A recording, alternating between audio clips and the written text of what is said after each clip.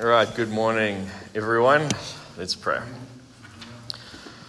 Father God, thank you for this beautiful day that you have made, and we rejoice and are glad in the beauty of your creation, in your abundant blessings to us, your hand of providence to sustain us and guide us, for this rain to soak our dry land. Lord, we pray that you would soak our hearts with your word and your spirit this morning, that you would continue to transform us and sanctify us by your spirit and feed us through your word and multiply gospel fruit in our lives. So we pray that you would be with us now and that you would be glorified through the teaching of your word. We pray this in Jesus' name. Amen. All right, welcome everyone. We are, I think now, is it the 12th session of our catechism series on the Doctrine of God, and we are looking at this morning the wisdom of God. Now, from last week, Alex started the communicable attributes of God, and you know that those are the attributes, or 2 weeks ago we started the communicable attributes of God. Those are the attributes of God which in some way God shares with us, compared to incommunicable attributes of God, those attributes of God which God alone has himself. Okay, he is, welcome, you can come in. He is a whole lot of things that we are not, but we are looking at things that he shares in some way with us. And this morning, the wisdom of God. So for those of you who it's their first time here, this is an interactive session. If you have any questions or anything, please feel free to put up your hands, ask. So let's start with a scripture, Job 9, verse 4, which says, "He is wise in heart and mighty in strength." Now, God has perfect wisdom. There's absolutely no defect in his wisdom. All the treasures of wisdom are locked up in God. And no one can have any wisdom here on earth unless the Lord himself grants it. So we may be wise in certain things. And that's part of God's common grace to believers and unbelievers alike. There are unbelievers, there are Muslims who are very wise in certain things. There are atheists who are wise in certain things. God shares his common grace with believers and unbelievers alike. We can be wise here on earth, but our wisdom is always imperfect. Because it's impossible for any human being to know everything there is to know. Okay, God has revealed, he's permitted only certain things about himself to be revealed. And we see that in classic place, Deuteronomy 29:29. Get it here.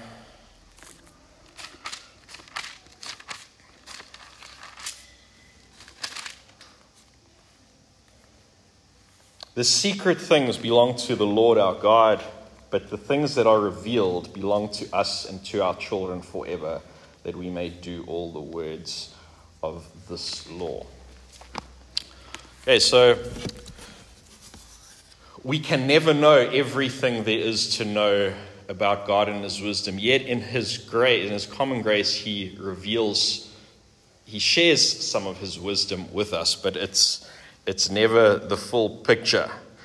Okay, we can never know all there is to know, and as human beings, as we know all too well, we can be downright foolish at times as well. But God is always perfect, and his wisdom is always absolutely pure. Welcome, Lene. Wonderful to see you.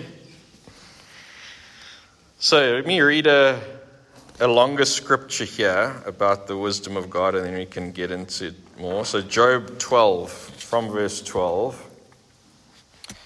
God's word says, "Wisdom is with the aged, and understanding in length of days. With God are wisdom and might. He has counsel and understanding.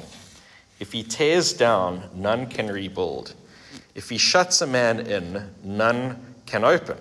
If he withholds the waters, they dry up. If he sends them out, they overwhelm the land. With him are strength and sound wisdom. The deceived and the deceiver are his. He leads counselors away stripped, and judges he makes fools. He looses the bonds of kings and binds a waistcloth on their lips. He leads priests away stripped and overthrows the mighty. He deprives of speech those who are trusted and takes away the discernment of elders. He pours contempt on princes and loosens the belt of the strong. He uncovers the deeps out of darkness and brings deep darkness to light.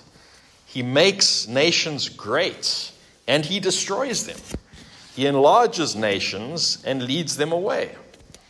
He takes away understanding from the chiefs of the people of the earth. He makes them wander in a pathless waste. They grope in dark without light, and he makes them stagger like a drunken man. So it's a wonderful picture from the book of Job, or just the spectrum of the wisdom of God, how it touches so many different aspects. The whole running of the universe really is hinged on the wisdom of God. And just if you observe, now that I've bought my own house and I've got a garden, I've started to take more of an interest in gardening. And I was in the garden yesterday, and you look at all these flowers that are there. It's springtime now, everything's coming up nicely. And you just look at these variety of flowers. Each one so intricate, so beautiful, unique, with its own fragrance and own little features, down to the little minutest details and things. And you think, well, it was the wisdom of God that designed and thought up every single one of those little details in all those flowers. And that just shows a tiny little glimpse of the infinite wisdom of God, that he would care so much to take time to spend in the details of something so beautiful. And then looking up from the garden, look up to the heavens at night, and you see the magnificence of the galaxy, the stars. And the Bible tells us that the Lord himself set every one of those stars in their place. And on a clear night, you can see how many, we can't even see the extent of all those stars. There are millions of them. And the Lord put them all in their place, for his glory. And even our star, the sun, the fact that it's in the specific place that it is in the universe. If it was 1 degree further away from the earth or 1 degree closer to the earth, we'd either burn out or we'd freeze. But God in his infinite wisdom has placed things just as they are. And just look at the seasons of the year. It's springtime now. What I love, especially about this part of the world, is you can see the change of seasons. I lived in San Diego for 3 years, and there's just one season there, and it's hot and dry and sunny, and there's no change. But here, you can see there's a definite, come 1st of September, the leaves are green on the trees, and you start to smell the jasmine, and you start to notice the different weather patterns, and warming up. We, as Durbanites, we feel more at home when we feel that humidity in the air, and we can start to feel that now. And as the Lord who set all these seasons in place and on the whole earth, Psalm 74:17, you have fixed all the boundaries of the earth. You have made summer and winter. And just think about it. If it was only summer all year round, we'd get absolutely toasted. If it was only winter, we'd freeze in the cold. But the Lord in his wisdom has provided us with these variety of seasons which give us, we're not just condemned to one temperature all year round, whether it's day and night. Okay, it's not dark all the time. It's not light all the time. We have earth and sea, rain and sun to ripen the fruits, to allow crops to grow, to allow the earth to flourish. Psalm 104:24. O Lord, how manifold are your works. In wisdom you have made them all. The earth is full of your creatures. So any questions so far? Just been looking at the wisdom of God in the creation, that any person can observe this.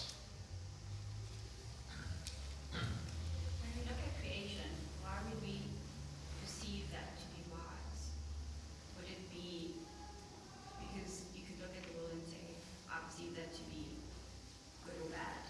Either some person or good person. Yeah. Would it be in relation to it's wise because it's also good?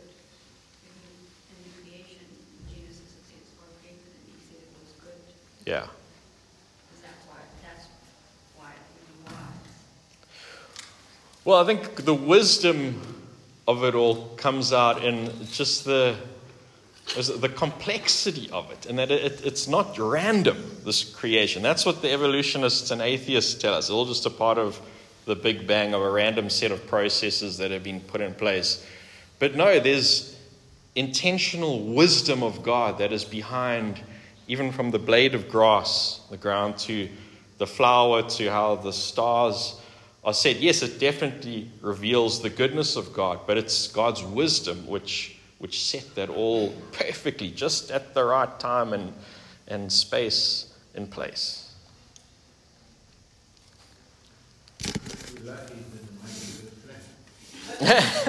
Some people believe he did. Any other questions? Welcome, Phil. No worries. I think even non-Christians can't deny the intelligence that we see built into the creation. Yeah. And behind that intelligence is even more. It's wisdom, really. Wisdom of God. Yeah. And that's basically what Romans 1 is telling us. I mean, it's just quickly go there because it's all related here.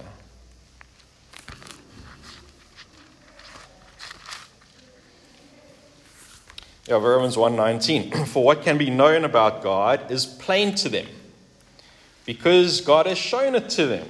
For his invisible attributes, namely his eternal power and divine nature, have been clearly perceived ever since the creation of the world in the things that have been made.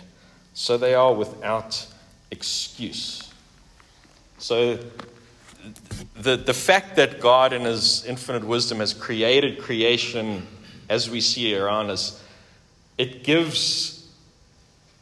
there's no excuse not to believe in God from general creation. It should be self-evident to every single human being across this earth that there's at minimum a divine creator. Okay, further information such as the gospel you need special revelation, which is contained here. So that brings us to our next point, is the wisdom of God and the work of redemption.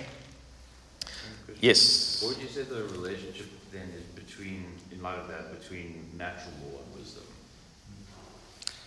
Yeah, that's a good question. Need Dr. van Drunen here. Boy, something you want to maybe make the question a bit more specific?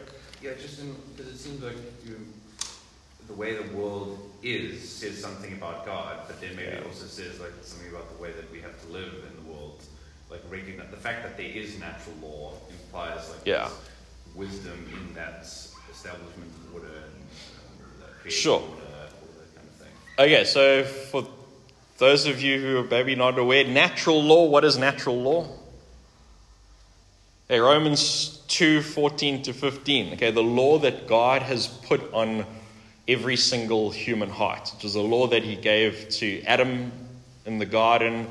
It's pretty much expressed in the 10 Commandments. It's these basic set of laws that every human being across all different cultures There's just a general sense of what's right and wrong. So most humans know that murdering someone is wrong, that theft is wrong, etc., etc., that there's some desire to worship the Lord, and that obviously gets twisted into idolatry in most, with most humans.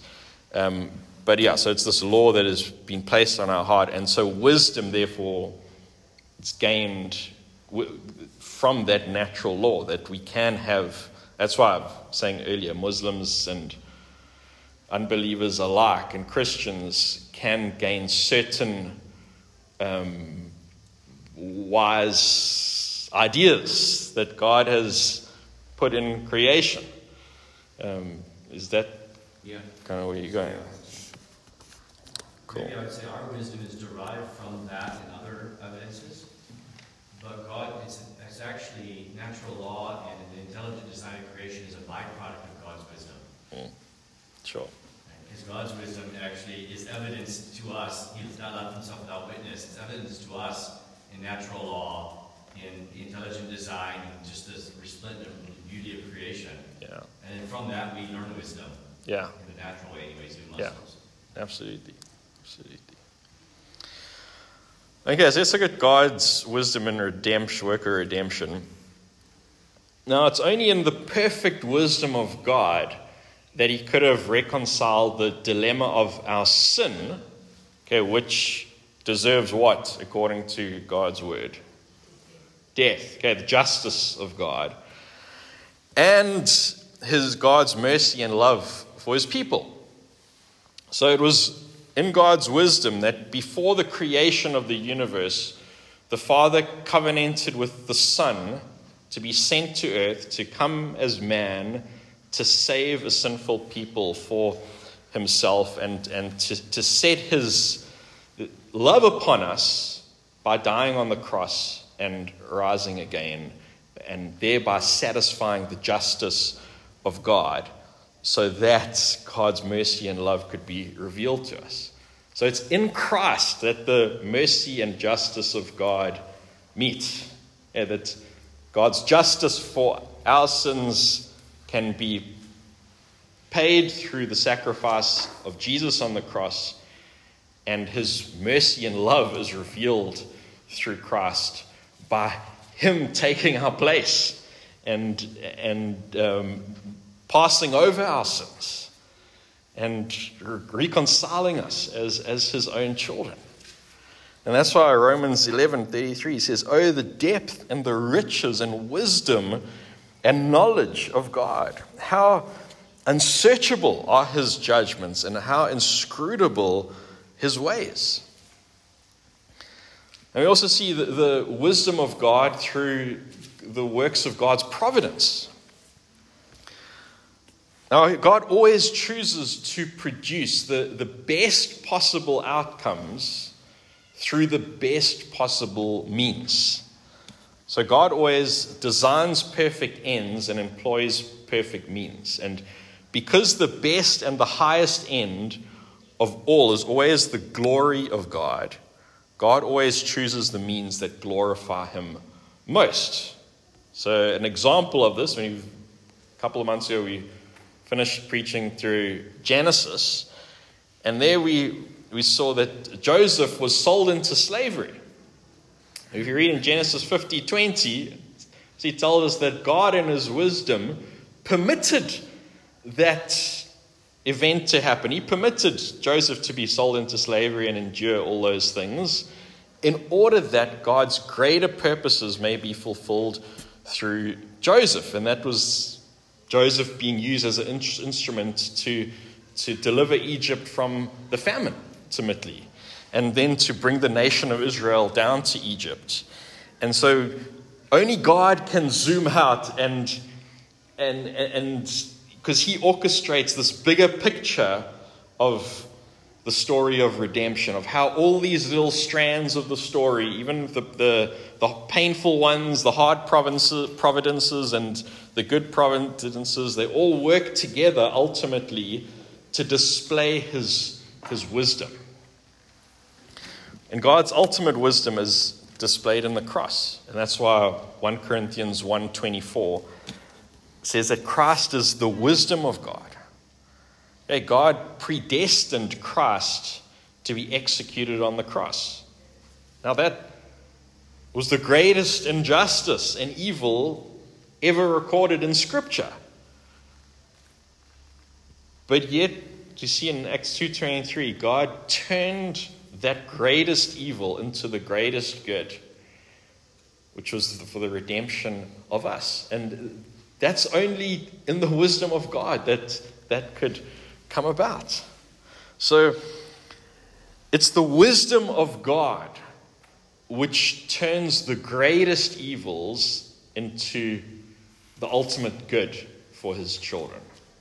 That's why the Puritan Thomas Watson said the following: God makes the most deadly afflictions cooperate for the good of his children. He purifies them and prepares them for heaven. Those hard frosts hasten the spring flowers of glory. The wise God, by a divine chemistry, turns afflictions into cordials. He makes his people gainers by losses and turns their crosses into blessings. I think it's a wonderful picture of the Lord in his providence and his wisdom, using all things in our life ultimately for his purposes and for his good. So just to wind up and see some implications of God's wisdom for us. Well, firstly, we should be in awe and wonder of God and his wisdom and acknowledge that his ways are far greater than our ways. And this should cause us to worship him, ultimately. That's why Romans 11:33 says, "Oh, the depth of the riches and wisdom and knowledge of God. How unsearchable are his judgments, how inscrutable his ways. For who has known the mind of God? Or who has been his counselor? Or who has given a gift to him that he might be repaid? For from him and through him and to him are all things. To him be glory forever and ever." So for us, we can find great rest and comfort in the fact that God is wise.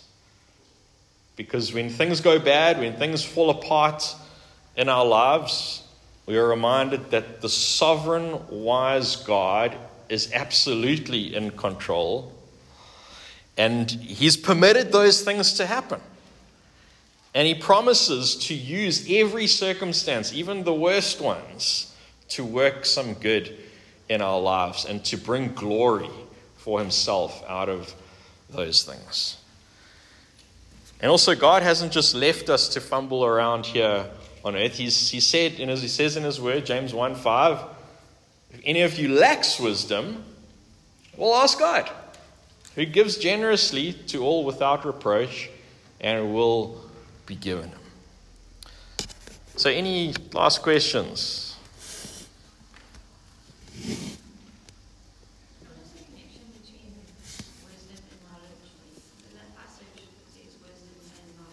Yeah. God has all knowledge, but I suppose he acts in ways that is wise, using that knowledge. Sure, I think you've said it very well, Annie. Because last week, Alex, you looked at knowledge. It's the sum of what God knows. But the wisdom is, I suppose, the application somewhere of that knowledge. Any last questions? Wonderful. Let's pray.